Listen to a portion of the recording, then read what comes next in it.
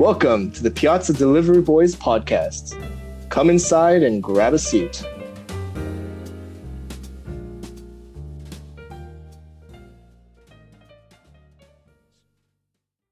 Hello? Hello? Can you What's hear up, me? man? Yes, I can. Oh, nice. Nice. All right, for those of you who are hating because you don't like that portion of our introduction, we're doing it on purpose. All right? Yeah, it's not like, we just hopped on and started talking and we're just doing a mic check mid session. That's exactly what we're doing. That would not be professional. Exactly. So, hello, everybody. Welcome to the off-season version of the Piazza Delivery Boys. Yeah. World Series champs, off-season mess. Any news you got, you'll hear it from right here from us first. Or at least, we'll try to. But Austin, how are you doing?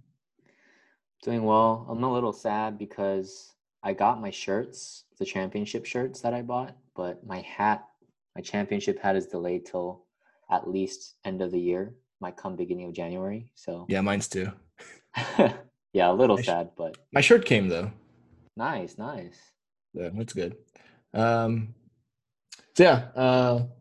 not going to keep talking about this kind of stuff, but the reason why this is a very special episode is this is a new segment that Austin and I started. It's an idea that he proposed over a little, small debate that we have, and the idea is every week or for the next couple of weeks, we're going to be talking about who we feel is part of the all-decade team for the Dodgers, going through each decade one by one, going through each position.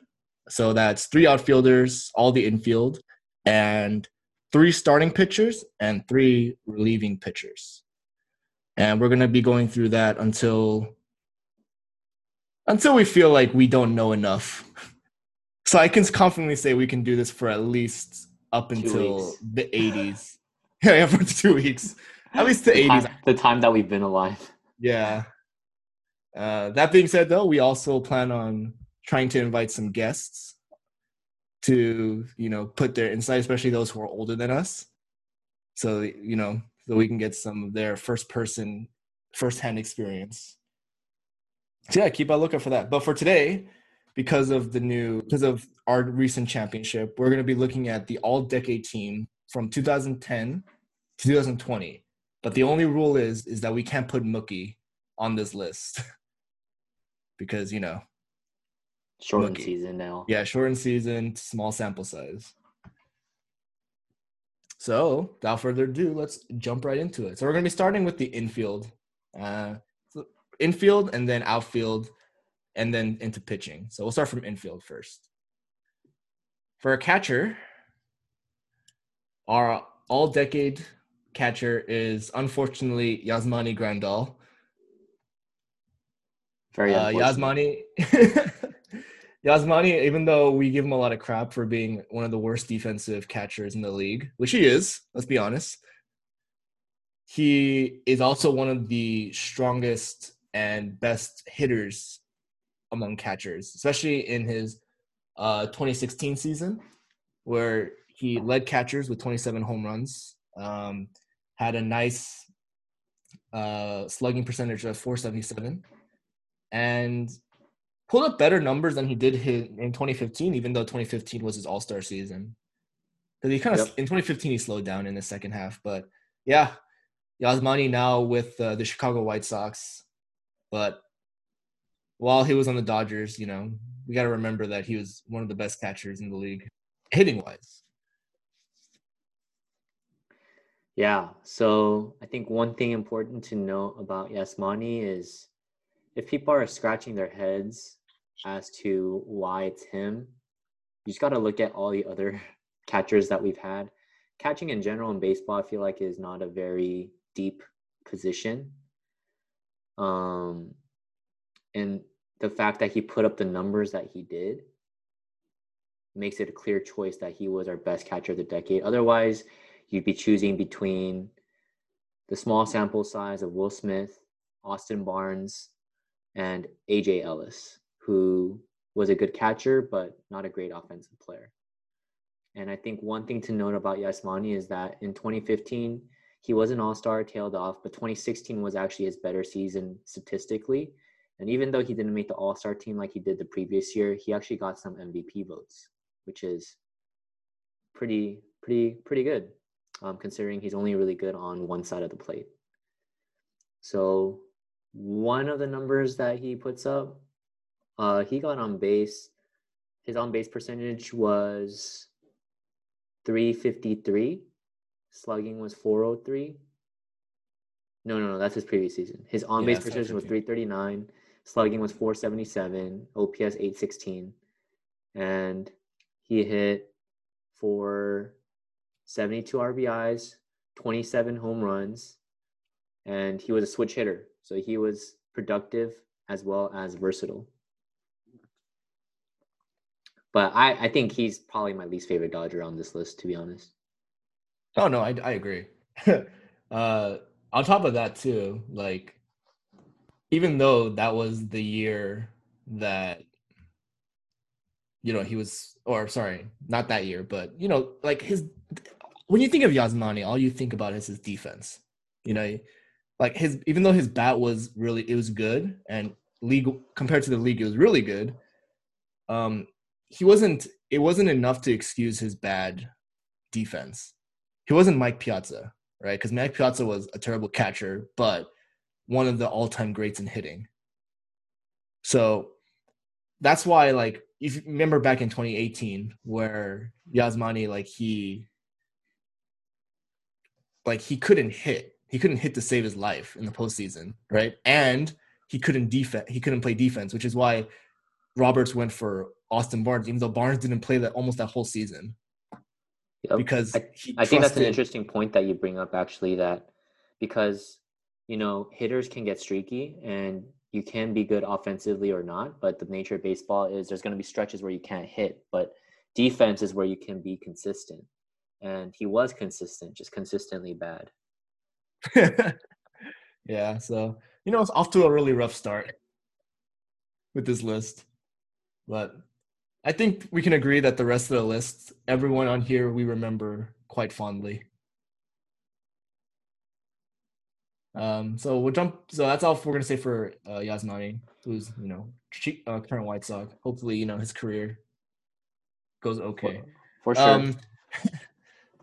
Jump to first base now. A lot of you guys would think that we put Cody Bellinger for first base, but Cody's time at first base was pretty okay, and it wasn't until he switched to outfield that he started popping off. So for first base, we actually have Adrian Gonzalez, who is retired, but during his tenure with the Dodgers, especially, and the one we're gonna look at is a 2014 split.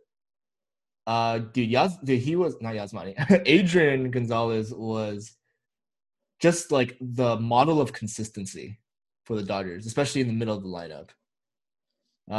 He was a power hitter, but not only being a power hitter, he led all of MLB in RBIs. And, you know, it always felt like when I was watching during that time that he had like that clutch gene, you know, he got like the hits when he needed it, especially for the team. And, you know, his defense was all right. And do you remember all the memes about Adrian Gonzalez where people thought he was fat and slow because he didn't look like he was trying to run to first base? Yep. But then, like, didn't he challenge a fan to run against him? Yeah, so there was a fan who messed around with Adrian Gonzalez and poked fun at his speed and his weight. He's like, all right, then let's do a sprint. I don't know if it was from first to second, or I'm pretty sure it was like that similar distance. And then they did a sprinting contest and he smoked him. So, yeah, even though he is slower compared to the average MLB player, these guys are no joke.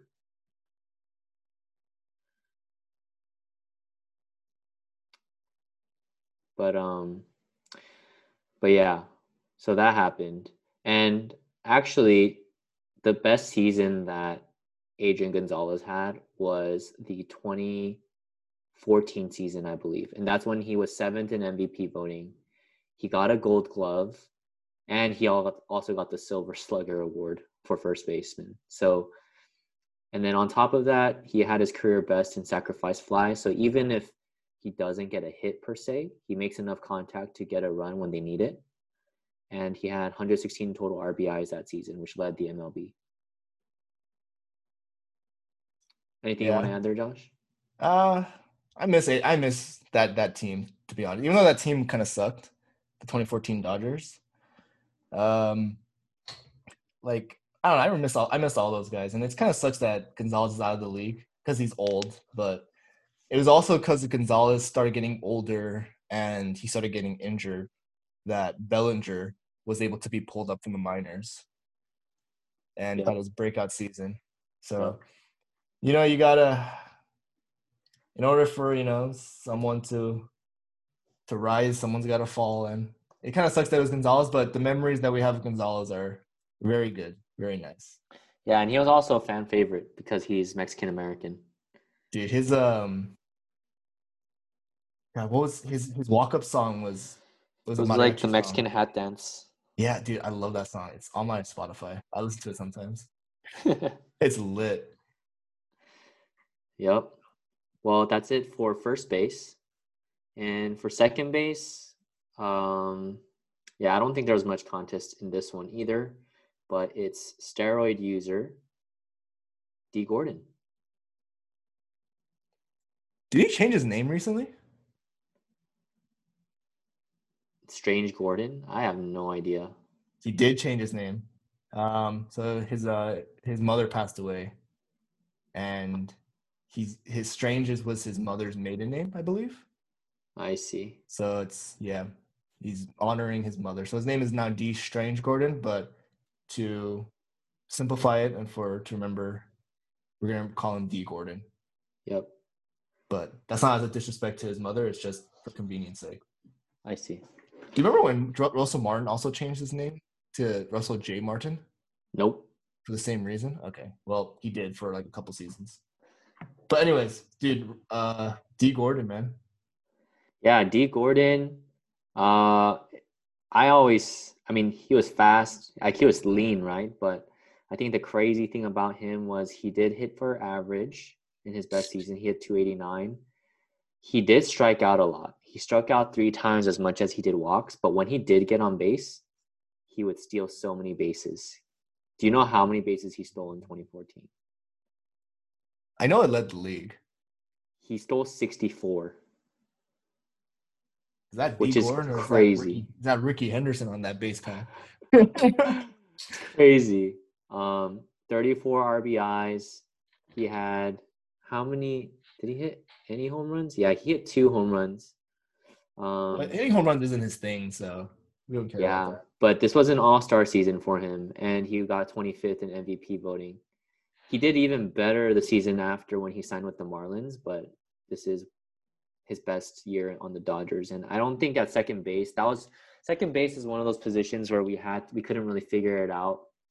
It was supposed to be Kike's for a couple years. It was supposed to be Gavin Lux's to take this year, but it was one of those positions where we kept filling with either journeymen or utility men like Chris Taylor and Max Muncy and whatnot. So in terms of an extended stay, even if we do tenure or peak season, I think Dee Gordon is a pretty clear choice for this one. Yeah, I agree. Dee Gordon, this was the last time, like you said, that the Dodgers had a solidified second baseman. Until we had Logan Forsythe for 2 seasons. But Forsythe does not compare to Dee Gordon. He was so bad. Yeah, that does not. Postseason Logan Forsythe's another story. But regular season Logan Forsythe is bad. Yeah. So another thing to note is Dee Gordon hit 12 triples that season, which led the league, I believe. Oh. Yeah. So I remember back in 2013, when Dee Gordon first came to, or before 2014, Dee Gordon's biggest problem was hitting, getting on base, right? Because like other fast guys like Billy Hamilton, or I'm not going to say Tim LeCastro. He's a different story. What about Juan Pierre? Juan Pierre's he can hit. He hit okay, but the plight of these fast guys is that they can't get on base because they can't hit and they can't walk. So the thing with D Gordon was that his bat improved so much from when he started off to 2014, and probably it was because he took steroids, but Definitely because he took yeah, steroids. his numbers jumped like a crazy amount from 2012 to 2014. Yeah. So, like, sure, he was an all-star, and you know what? I'll even say, like, it's a good thing that we got rid of him because of the whole steroid thing, but the package that we got back was hecka good, too. We got Kike and, you know, did we get Josh Fields from that trade? I don't know.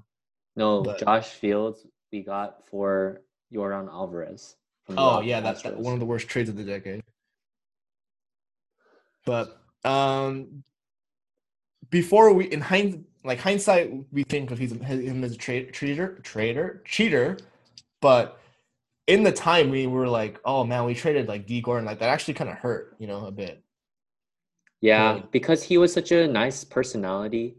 Like he was very likable, and yeah, he was like one of those guys where because he's been improving steadily, it's like you didn't want to give up on him, and you just wanted to see where his potential would go. But Yeah. I think what the type of money that he ended up wanting was not something we could afford because of the other players on our payroll, and so we just let him go. You're gonna like this. The trade that we did for Gordon, we got Austin Barnes too. Oh yeah, my guy. So good trade. Good trade. Awesome. All right, moving on to Dude, third no contest. base. Come on, third base, no contest. Are you sure it's not Edwin Rios? Come on, Edwin Rios when he freaking we only had like seven at bats this season. It's the man, Justin Turner. Ginger Jesus. All right, you want to take this one, Josh? Yeah, so specifically we're going to look at Turner's 2017 season, the only season he was an all-star, which, by the way, is a disgrace. All right? Justin Turner is consistently one of the, like a really good hitter. He might not have the name for it, but he's clutch to the max. Consistent, great hitting, great on-base percentage every season. Almost always in the 400s. So, but his 2017 season was crazy because he got off to a super hot start.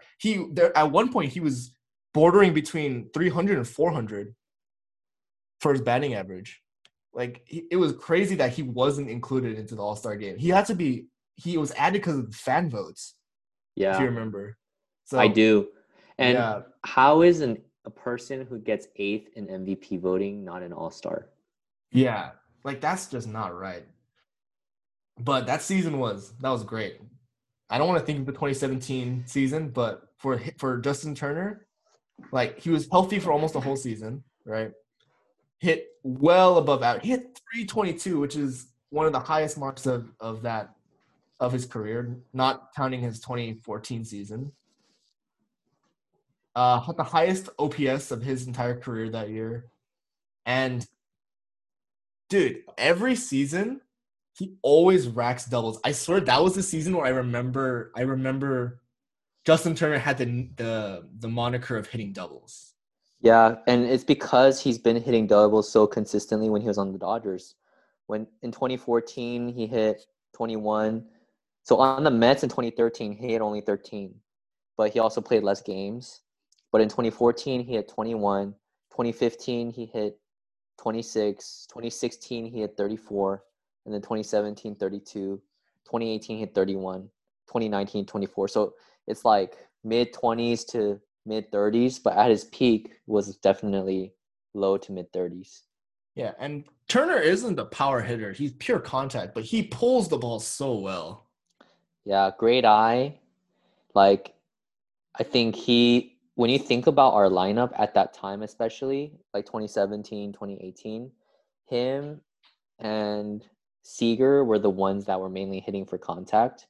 Everyone else was just, I don't know, swinging for the fences or something. And especially in the playoffs, when we needed a hit, no one could be counted on as much as Justin Turner. Right, and that was the season where he got co-MVP for the postseason. Which, by the way, that season, Justin Turner placed third in OPS, I believe, in one postseason. He was third right behind Babe Ruth and Lou Gehrig, which is great company to be in. Yeah. One of them has chocolate named after them. Oh, yeah. I love Lou Gehrig's chocolate. Get out of here. I don't like Babe Ruth. But yeah, the crazy thing about Turner too is not only as a player, but I think worthy to note is how involved he is in the community. And, you know, he and his wife, they do a lot for the Los Angeles community. And so he's not just someone who plays on the field and does things well on there, but he consistently wants to give back to the people of LA. And even when you hear him talk about bringing a championship for the Dodgers, it's more than just about the team, but it's always about the city for him. And so he's just a great representative for the team. Yeah. And there's a day in LA named after him. Justin Turner Day. When's that? I never heard of that.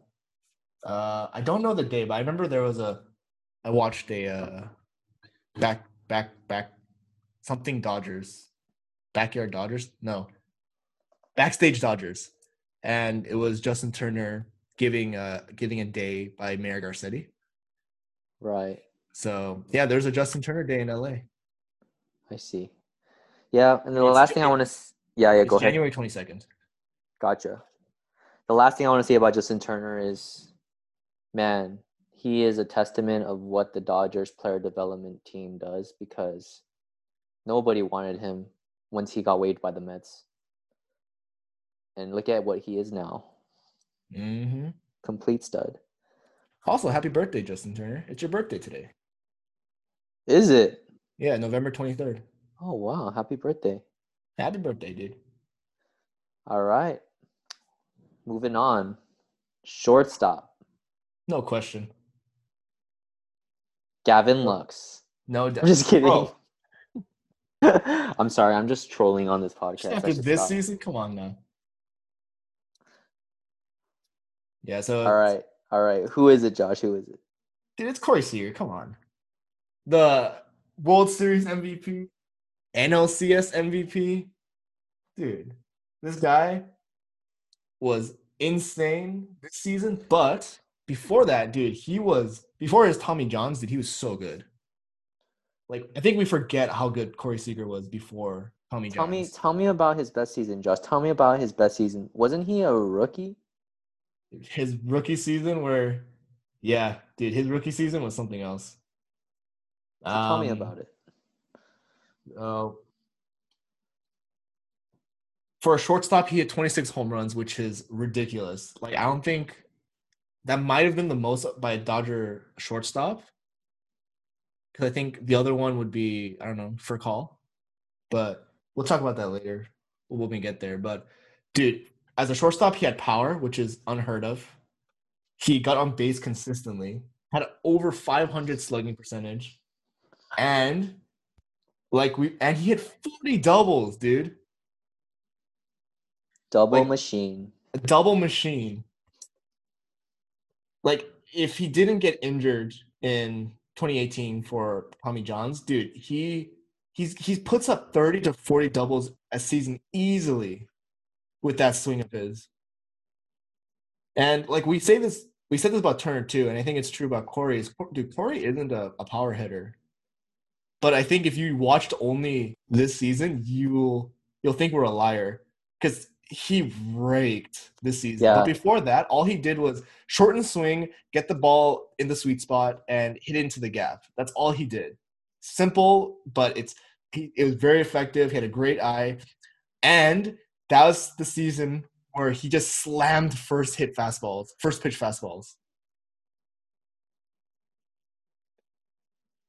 So yeah, Corey during his rookie campaign was a monster.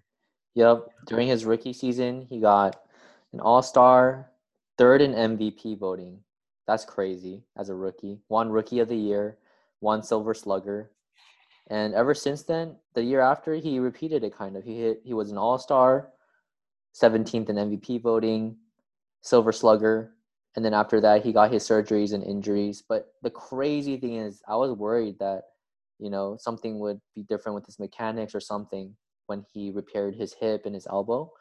But this year, man, so last year, this is how crazy he is, okay? Last year, he did hit 44 doubles. I think that led the league, maybe for shortstops at least. But he hit, in 134 games, he hit 19 homers. This year, in 52 regular season games, he hit 15 homers. So, yeah, I don't know if he Pretty would much have a home kept up run like that every other pace. game.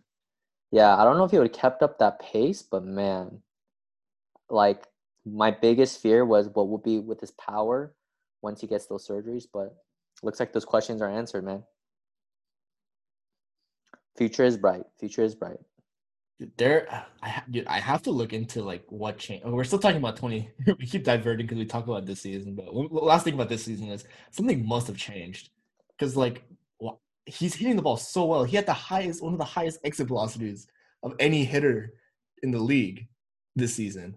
So like something had to have changed in his swing and his approach. But yeah, 2016, 2016 was another great year for Corey. I think that was when it was like people were talking like, oh, this is Corey's team, because he was the up and comer. He was the Bellinger of that time, Well, even though he's the Seager right now, dude. yeah, Look at he's a who won Seager MVP, right bro. now. Like this year is just a reminder, like 2016, that dude, this is Corey's team too. They share their team. Nah, it's Corey's team. We all know who's the real sheriff in town. Hey. Just kidding. I'm sorry. If you're watching, Bellinger, I did not mean that. If you're watching, Bellinger, stop changing your swing. Why aren't you satisfied with your swing? All right, let's move on. You want to introduce? So we finished catcher, first base, second base, third base, shortstop. So Grandal, Adrian Gonzalez, D. Gordon, Justin Turner, Corey Seager. So now we're going to move out to listing 3 outfielders.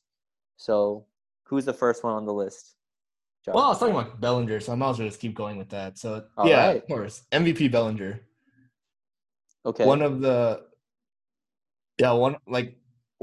first MVPs for the Dodgers in a long time. Actually, not a long time since Kershaw. In Kershaw, yeah, 2014. But as a hitter, it's been a long time. So Bellinger's, I think it's within memory so that everyone remembers. But dude, Bellinger during 2019 was an absolute monster until towards the end of the season and playoffs. Right. So until his slump, he was hitting 340, almost 1.100 like OPS, right? Which is ridiculous. And it's like people are like, "Oh, is it going to be Christian Yelich? Is it going to be Bellinger?" It's like no, because their numbers are the same. But dude, Bellinger had a 2 DWAR. His defense was on a different level from Yelich. Yelich has no defense. Yelich has negative defense. And crazy thing is about Bellinger is he's not naturally a center fielder. He came up in the system as a first baseman. And they moved him out to outfield. He played right field and center field. And then this year he did play center field strictly because Mookie came to right field. But that just shows he has a natural knack for baseball, especially as a fielder. And on top of that, the reason it's funny because they moved him out to outfield because they didn't want him to pull his shoulder, like diving for balls at first base, but he ended up diving for balls as an outfielder. And I'm sure it gave Dave Roberts a heart attack and upper management a heart attack, but that's part of what makes him so great. He doesn't care, but just wants to get the job done. And yeah, so like that whole season was just everything about Bellinger just went up. His swing looked so good. Why did he change it? I don't understand. His swing looks so good. He hit if you do a side-by-side from his 2018 to his swing to his 2019 swing, his 2019 swing is particularly it's a bit slower in the fact that the barrel stays in the zone longer, right? And because he's so naturally strong, if it makes any kind of contact and he pulls it the right way, it's a base hit. If it hits a sweet spot on the bat, it's a home run, like no one's business. So that season, right? On top of that, his strikeout rate, it cut by a third, which was insane. Like, who does that? Yep, and then he changed his swing this year. Yeah, and then it was trash. Yep, but thankfully he hit that home run in Game 7. Yeah, so I guess that's all right. But yeah, that season, like, I know there's a lot of people who are like, there are those who say that Yelich got robbed of back-to-back MVPs. Like, No, definitely not. Dude, okay. Did you know that Cody Bellinger's April 2019 was the best opening month OPS by any player who had a minimum of 125 plate appearances? Yeah, in the last 100+ years. Basically ever. He led the MLB in like every offensive category for like 1.397 OPS in April. 1.397. And he hit 400 like into what, like July? That's insane. Yeah, so man, haters need to shut up, dude. Bellinger during that season was unreal. And we're not going to talk about what happened in the postseason, okay? The regular season Bellinger was insane. But it's funny that you mentioned the whole shoulder thing is because he just got surgery for it a couple days ago. Yep. So and he's apparently gonna be out. The surgery went well. He'll be back for spring training though. Yeah. You know what, dude? Oh my God, fix it. Just bring back the swing. Bring back 2019 swing.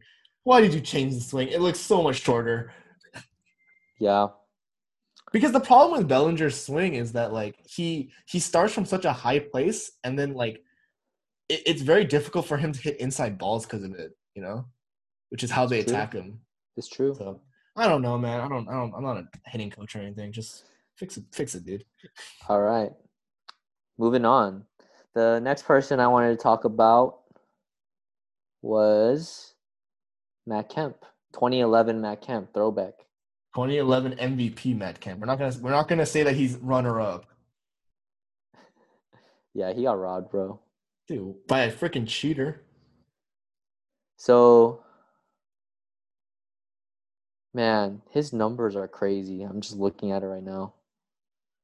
So he was an All-Star, won Gold Glove, won Silver Slugger, and should have won MVP. He had 353 total bases, 986 OPS, basically a 400 OBP, 126 RBIs, 39 homers, 115 runs, 33 doubles, 40 stolen bases. Almost had a 40-40 season. Almost had a 40-40 season, and that was what everyone was looking for. And yeah, his batting average was 324. Basically, everything you could have asked for in a hitter, he produced for you. And then on top of that, he was a great base runner. So, I don't know. I don't think there's a real contest as to who can belong here. Right, and this is way before the days of Fat Kemp. Okay, this was MVP Kemp. Because I feel like a lot of if you're a newer Dodger fan and you think of Matt Kemp, you'll think of his 2018 stint where he did okay. Just imagine that stint, but he was faster, he was stronger, right? And oh man, I missed Matt Kemp. I missed that Matt Kemp. But then he started getting fat, he started getting injured, and yeah, it just didn't work out. For sure. He was also the last max contract person we ever signed under. That was under Ned Colletti. Ned Colletti. But you know what I will say is, he is one of the players that I wish won a World Series with the Dodgers. Yeah, the fact that we weren't able to win with him in 2018 was so sad. So sad. No, that didn't bother me because I didn't have any hope. You know what bothered me was Andre Ethier not getting a World Series in 2017. That was worse. But the thing is, 2018, I know you say that we didn't deserve it, and I totally agree. But the Dodger way is to give you some sliver of hope only for it to be taken away. We were up 4-0 in Game 4 going into the 7th, and then we lost that game. If we Yeah. won that game, we would have tied it 2-2, and you don't know what would have happened. Yeah, we should listen to Trump. Said kept him in. We didn't. But yeah, I miss that was a good season for Kemp, and man, not much to say there. If you were a Dodger fan back then, you remember how Kemp was just not only was he like number wise good, but he was clutch. Had a ton of walk-off homers that season. Dude, I know. So I was watching a video recently of like all the Dodger walk-off homers from this past decade. Kemp is like half that video. Him and Andre Ethier were just the clutch outfielder hitters. Yeah. What a time. Yeah. Andre Ethier, he might come up in the 2000s, 2010s episode. Who knows? We'll see. Who knows?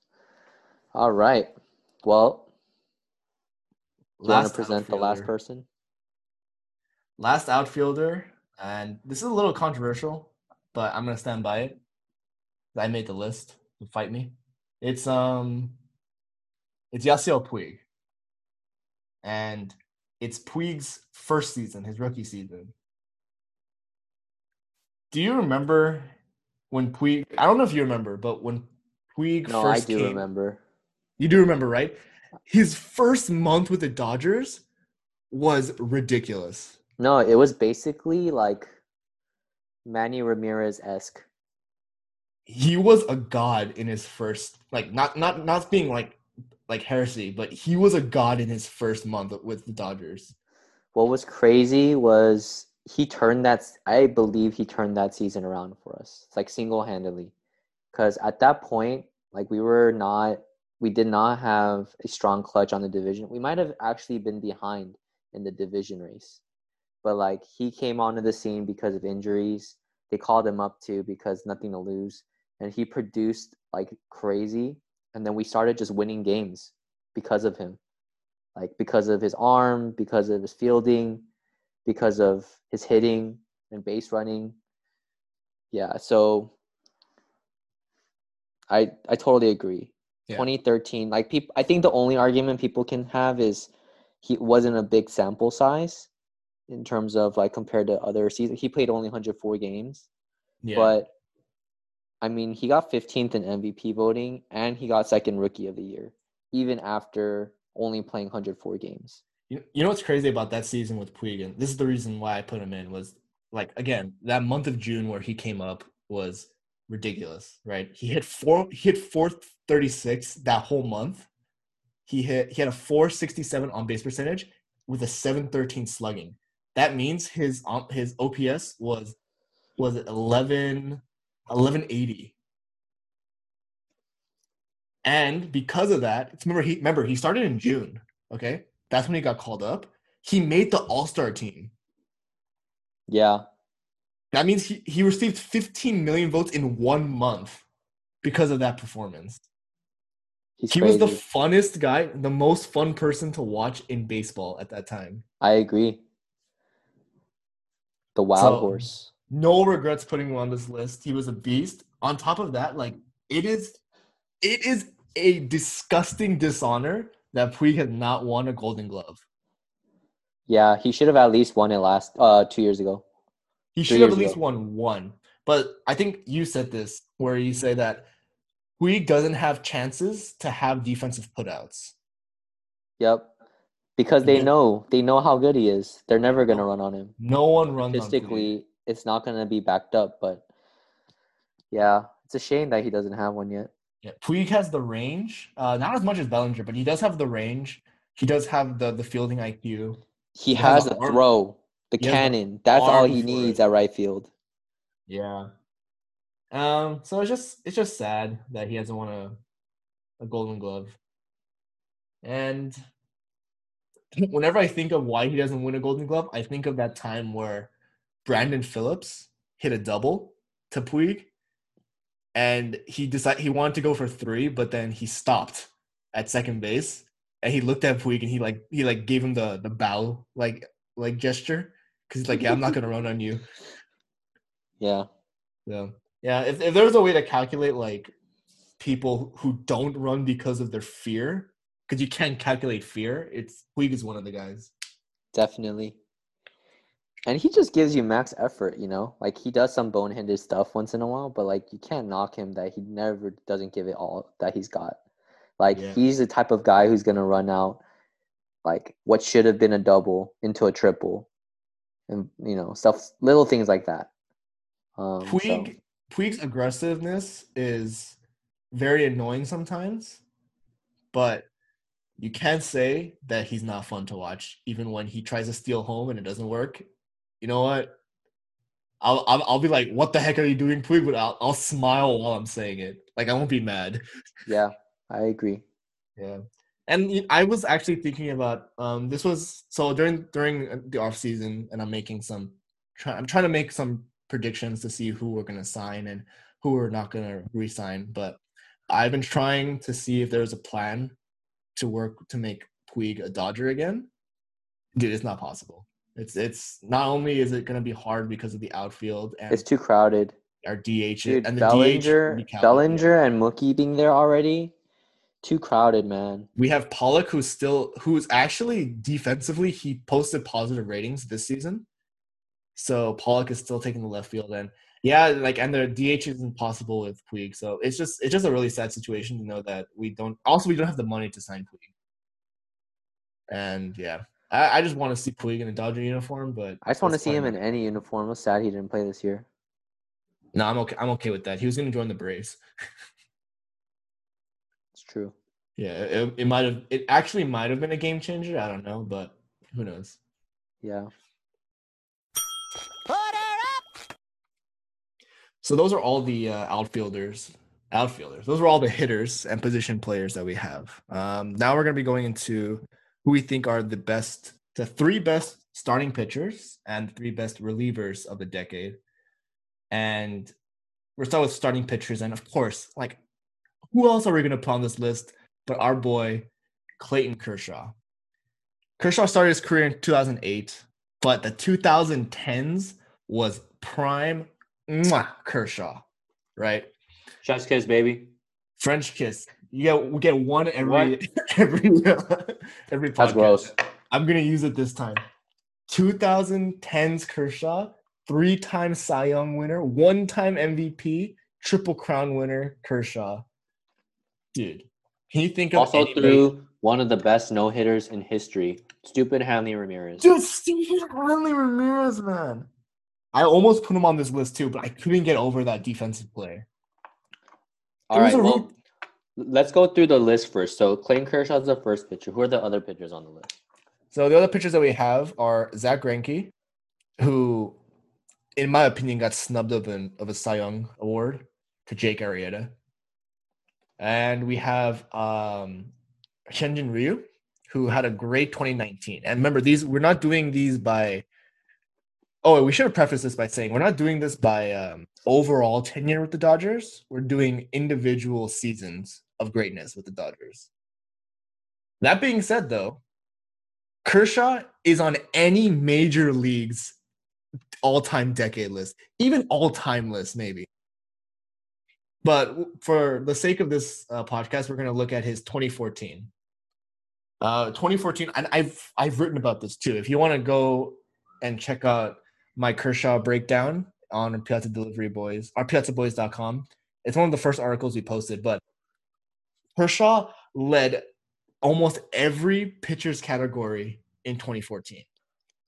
He led the league in wins, ERA, complete games, ERA plus, which is adjusted ERA, whip, and strikeouts per 10, and strikeouts to walks. Not only that, bro, he has the best ERA of any pitcher who has pitched in the dead ball era. Right. On top of that, best adjusted ERA. So you know how there's different eras in baseball? Accounting for all of that, he has the best ERA out of anyone who's ever pitched in this game. Yeah, so no one should disrespect Kershaw. And he should have 4 Cy Youngs, by the way, because R.A. Dickey did not deserve it over Kershaw. Let's be real. I don't know. R.A. Dickey has a soft spot in my heart. No. Kershaw deserved it that year. I for like sure. R.A. Dickey. You're blaspheming right now. Anyway, continue. Yeah, I mean, yeah, I think Kershaw should have won too, but there's some dude knuckleballers. Anyways, so that season was just crazy. That was the season where Kershaw used his slider like all the time. On top of that, that's when he threw his only no-hitter, which should have been a perfect game, but we've talked about that already. It was a perfect no-hitter, 14 strikeouts, I think. Maybe 15. Was it 15? 15 strikeouts against the Rockies. Good.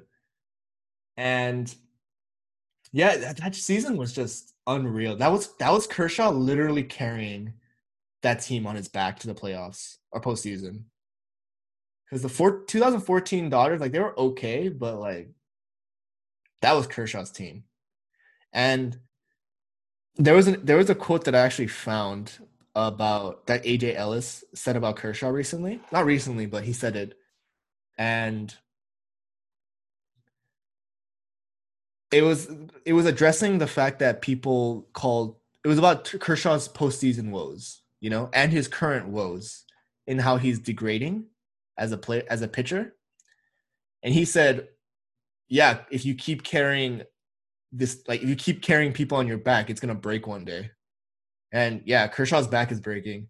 Luckily, the team around him is finally pulling their weight. But during those early 2010s, that was Kershaw's team.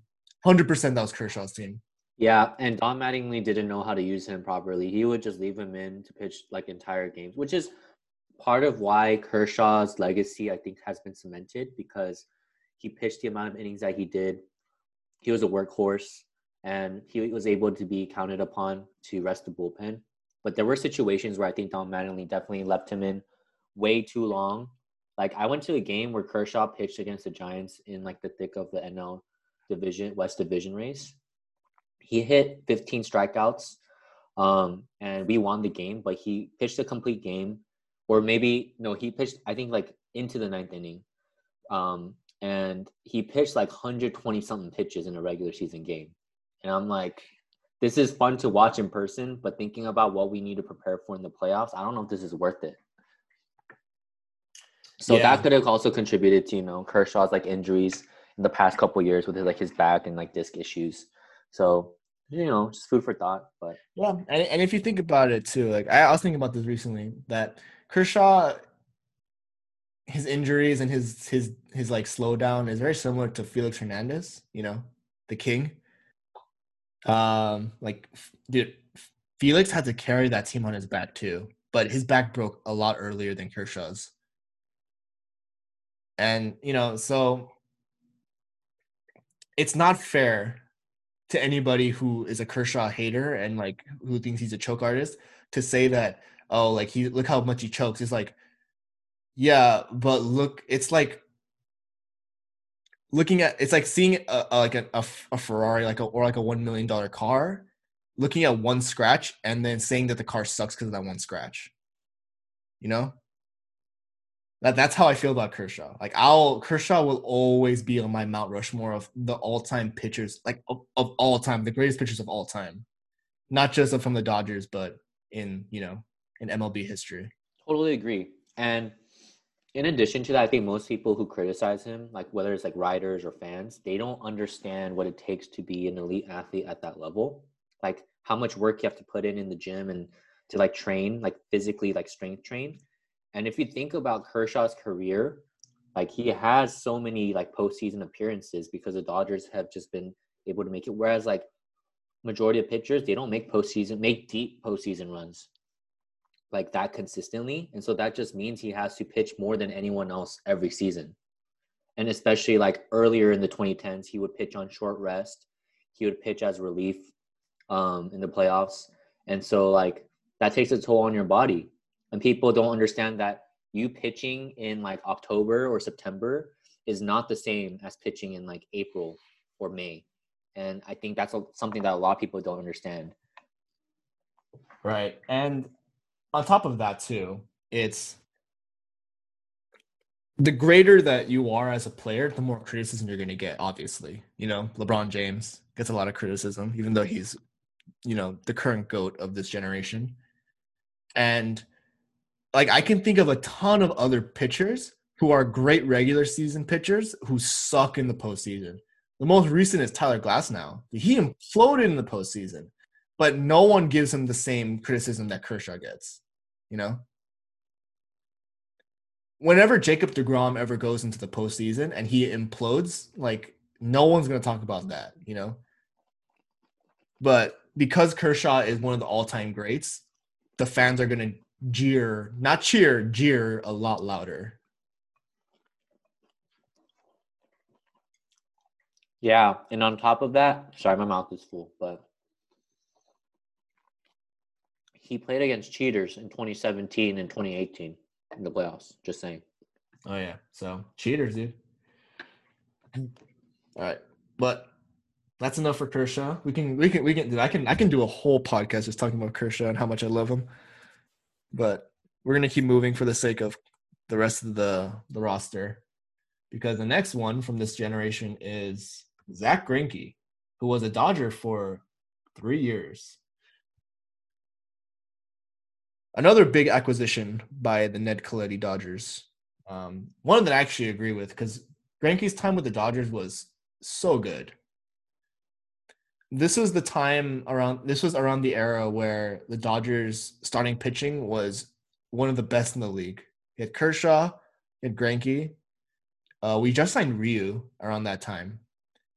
And Maeda came to the States too. So it was so good for a starting rotation. But to look specifically, we're going to look at hold on. We're going to look at the 2015 season of Zach Greinke, because Zach Greinke, he almost had a triple crown. He lost the wins category to Jake Arrieta, who was eventually the Cy Young winner. But he led the league in WHIP. He led the league in ERA. And actually, no, he didn't win a strikeout, so I guess he didn't win the triple crown. But yeah, that was the season where Greinke came out as actually the better pitcher than Kershaw. Not saying that Kershaw was bad that season, just that Greinke was just so utterly dominant. Even though he gave up a good amount of hits, he gave up 6 hits per 9, which is a little bit high. He stranded a ton of runners. His curveball was just on point that season. On top of that, Greinke is such a good hitter. It's that, and then also he's just a great fielder too. He's won I think 6 Gold Gloves. 6, yes. He won 6 Gold Gloves. And he has 2 Silver Sluggers? Yes, 2 Silver Sluggers. What a beast. He's a great guy, and he's a weird guy. He was one of the guys on he was one of the guys in the Astros who I actually don't hate. Because he's a fun guy. Yeah, he got a lot of flack for that actually in the beginning of his career, but people realize it's just how he is, and socially awkward and shy. But yeah, people like him now, so good for him. Yeah, his career is slowly on the decline though recently because of his age. It's catching up to him. No, it's just because he's playing for the Astros. He started his career hecka early, 2004. And when he did, he was older than Kershaw at that point. But in addition to that, it's because he played for the Diamondbacks afterwards. They get lit up by the Dodgers. So yeah, and Greinke does not do well against the Dodgers. Not at all. So not at all. But during I still remember those times with Greinke very fondly. Greinke's just I like Greinke. I wish Greinke didn't opt out of his contract, to be honest. I wish if he was a Dodger, because he would have been a Dodger all the way up to 2018 if he didn't opt out. Think of how good our team would have been. Yeah, but I mean, I don't think anyone would have made a different decision.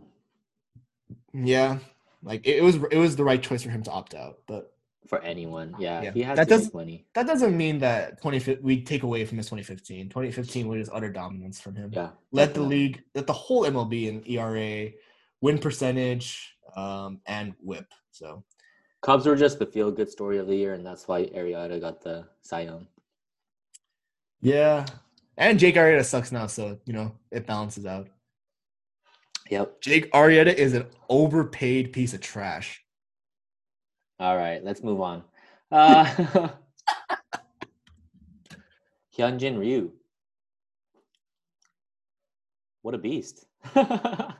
His 2019, dude, I don't know. His 2019 Cy Young campaign was, I know all his numbers shouted dominance, right? But when you look at him pitch, it didn't look very dominant. Do you know what I mean? 2019? Yeah. No, it looked pretty good though. Because I think it was because he invoked a lot of contact. He strike out a lot. But it was a lot of weak contact. And he just knows, I think that just shows the type of pitcher he is. Like Maddox-esque. Like location and induce weak contact. He did throw Maddox too. He did. And the way that he pitches is not like modern day where you just try to blow by guys with high velocity. Because his fastball tops out at 89, between 89 to 91, if anything. But it's the fact that there's a speed differential between his fastball and his changeup and his curveball. And he's such a cerebral pitcher that he mixes it up so well that batters don't know how to get around him.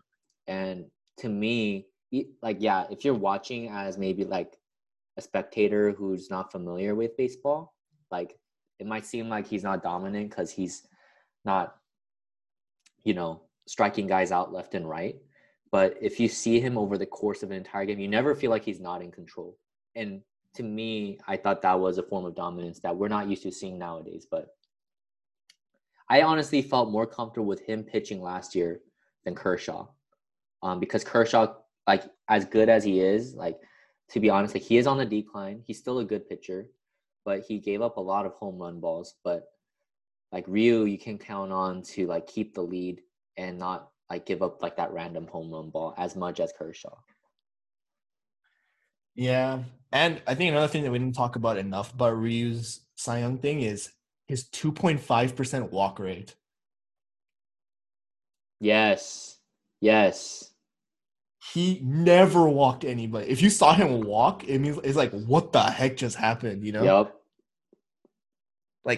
And there was a really funny article that came out during his whole Cy Young campaign where he said, they asked him, what do you think is the key to your, the reason why you're not walking? And he said, when I was growing up in elementary school, my coach would say, it's better to give up homers than to walk somebody. I'm like, huh, I respect that. And it definitely showed, dude. He led Major League easily with walks per 9 with a 2.5 walk percentage. Dude, his control that season was just otherworldly. Pretty insane. Yeah, but he's with the Blue Jays now. And he's the real GOAT of Dodgers, though. I'll tell you why. He brought choco pie and soju to Dodger Stadium. And soju. But yeah, overpriced soju to Dodger Stadium. Dude, one choco pie went for $5. Dude, they're not even they're not even $1 in the packs. I know. They're 60 cents. Dude, I'm telling you, man. Just bring your own choco pies. Or you could just bring it and sell it, undercut the market. That can get you kicked out of the stadium. That's why you do it under the table, yo. Just kidding. Hey, man. All right. Go buy this choco pie. But yeah, Ryu's with the Blue Jays now. He's having a good season, good career. We couldn't afford to keep him for sure. So. Yeah, and good for him. He had a pretty decent season this year. And it just sucks that he got shipped to Toronto. Yeah, I wish him the best though. Because Korea. Yeah. Kaminguk. Amen. All right. Let's move on. Let's move it on to the relievers. Yes. Should we get the easy one out of the way, or should we get the curveball? Let's get the curveballs out of the way. So Right. the first one that's on the list is Brandon, not League, Brandon Morrow. Dude, don't even talk about Brandon League on this all-time list. I didn't. I That said guy it's was not him. basura. I said it's not him, bro.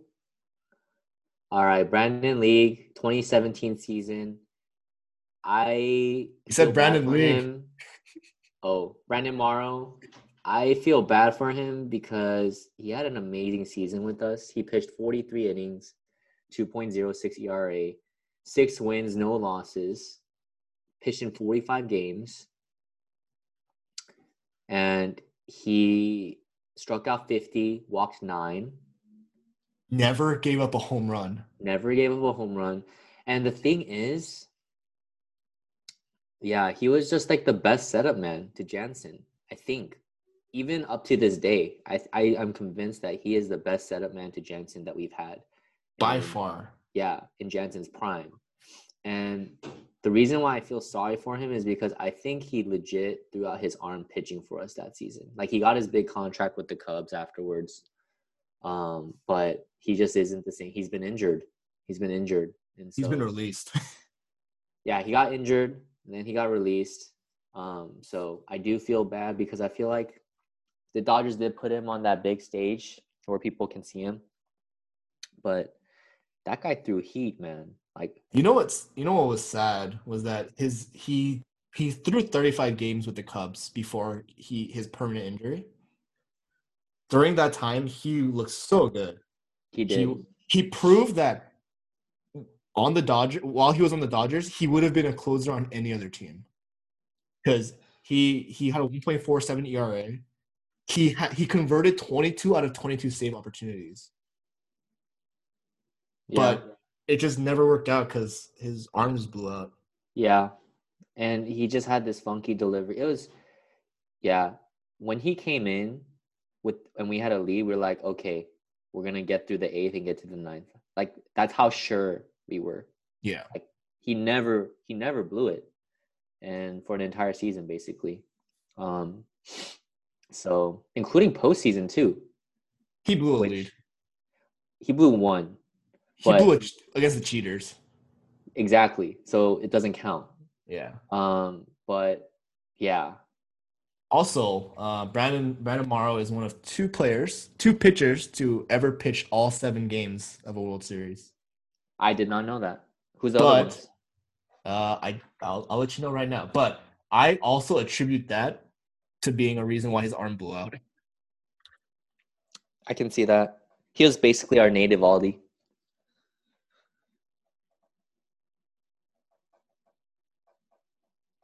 Yeah, but that was actually what I was going to talk about because I said what we should have done with Blake Trinan because Blake Trinan was on a 1-year contract. Like, dude, let's just have him pitch all Pitch 7 every games. game. Yeah, pitch every game.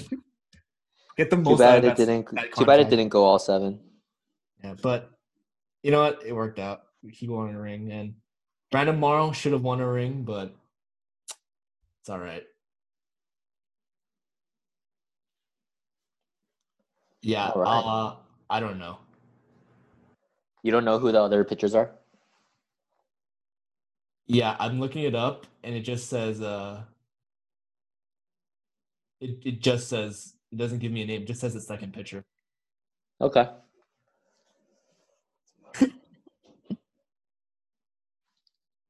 All right, but let's go on to the other curveball, the not obvious reliever that we have, and that's Hong-Chi Kuo. dude Hong-Chi Kuo. Y'all forgot about him, huh?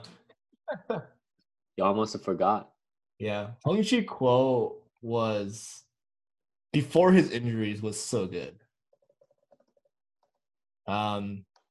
He was the first Taiwanese player, I believe, to be signed for the Dodgers, or in general, one of the first Taiwanese players to play. And he didn't Pitched really strictly for the Dodgers too, right? Yeah, because he played on minor league teams, but because his arm blew out with the Dodgers, no one wanted him. I see. Yeah, but his 2010 season was ridiculously good. And the reason was because that was the season where Jonathan Broxton was injured, or he did really bad as a closer. I hate Jonathan Broxton. He's not on this list, by the way, but Jonathan Broxton was injured as a closer, and so Hong-Chi Kuo became their new closer. And he was so good as a closer. He posted a 1.20 ERA, which is the lowest of any Dodger pitcher in history with a minimum of 50 innings.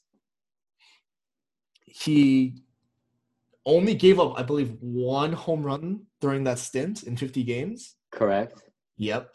He converted 12 out of 13 save opportunities, so he was clutch. And he was an all-star. Posted a 0.783 whip. Yo, that's crazy. Also, he had 11 strikeouts for every 9 innings. Yeah, which is stupid high. And yeah, that was also sad because that was his last great season. Yeah, the next season he got lit up. He had a 9.0 ERA. Because I think he had a shoulder injury the season after. But the thing is, he still struck guys out. He had 12 strikeouts per 9. When he first came onto the Dodgers as a rookie when he was 23 years old in 2005, he had 17 strikeouts for every 9. Just blow by. Yeah, so he had great stuff. But, a lot of Asian pitchers who come to the Dodgers, they just don't last very long. Which kind of not the Dodgers, sorry, in general with the MLB, they don't last very long. And the ones who do are great pitchers.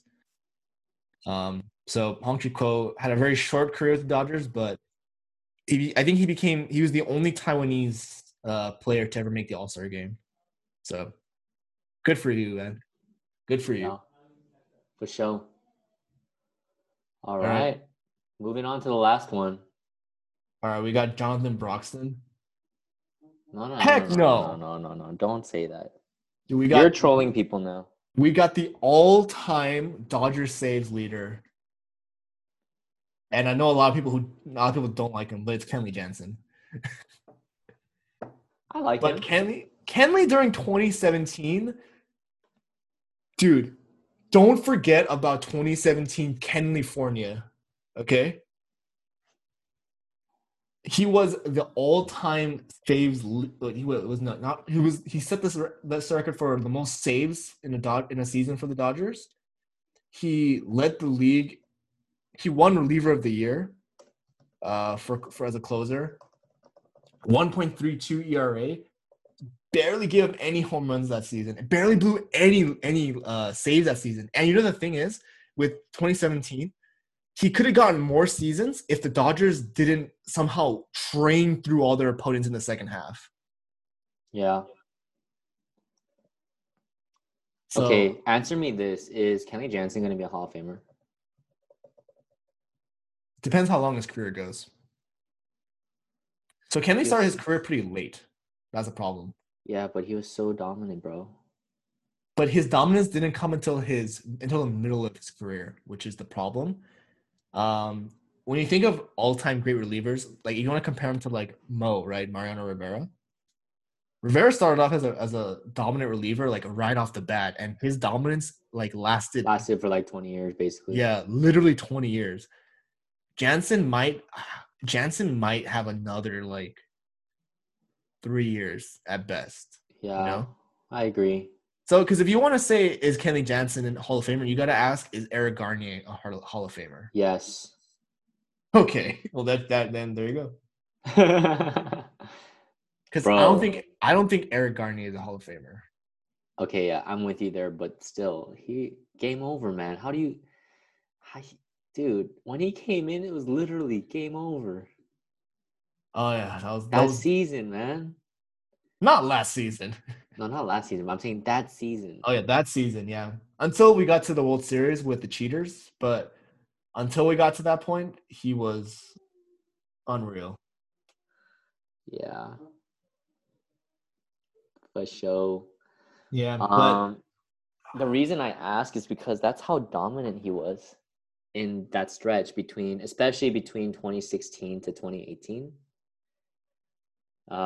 He just Yeah, 3 straight All-Star appearances.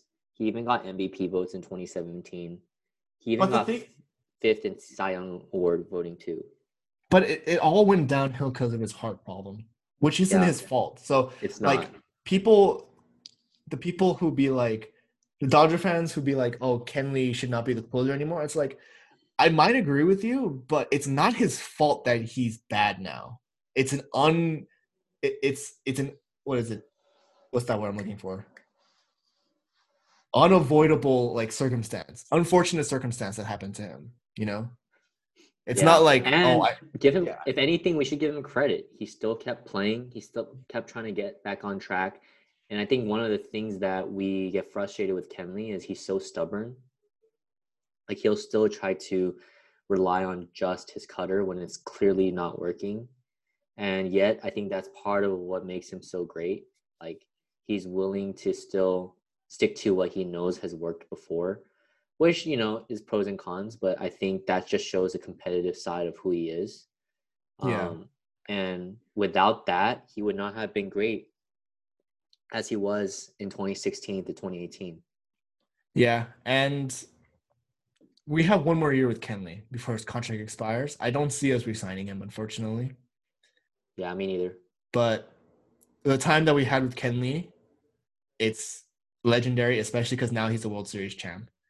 And I think it says a lot when Kenley understood that Urias finished Game 6 instead of him. Yeah, and also Game 7 of NLCS. Oh, yeah, and Game 7. So, you know, no, like, and the thing is, too, is no one deserves death threats. We'll say this again. No one's family deserves death threats because... You're the one that said the Astros do, though. Because they did something that they had control over. Jansen did not have control over this. I guess. And I also said only the Astros themselves, not their families.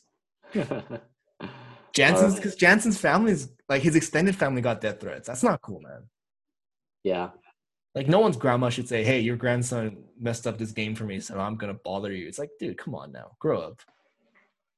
Yep. But yeah, Jansen, all-time reliever. Of course, he's gonna be on this list then. If next season is if we trade him next season, or if next season's if we go through the season with him and you know it ends there, then it was one heck of a ride. Yeah, and one thing to note though, even though some of these positions were very clear in terms of peak season, if we did tenure, man, like we are loaded with talent, and so yeah, like Jock Peterson's not on this list. Chris Taylor's not on this list. Austin Barnes' breakout season. Yeah, he's not on this list. Who else? Who was our Jonathan Broxton's not on this list. Yeah. But we have a lot of dude, don't even stop. Don't say that. But yeah, it just shows us a lot of talent, and I'm glad that we can recognize his talent because I don't think there's going to be a lot of talent when we go back to the 2000s. Oh, Manny Machado's not on this list either. We don't count Manny Machado. He went over half a season. He was trash. Yeah. Yeah. Let's enjoy this because I don't think it's going to be this fun when we look at the 2010. Dude, I'm ready for some Jeff Kent, bro. I am too. But that's as far as my excitement goes. Chad Billingsley. Hey, stop spoiling for next week. All right.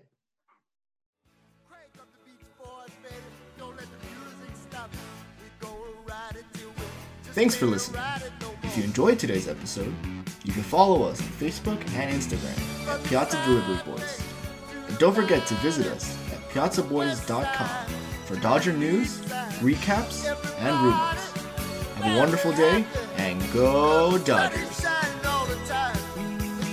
Another perfect day. I love it.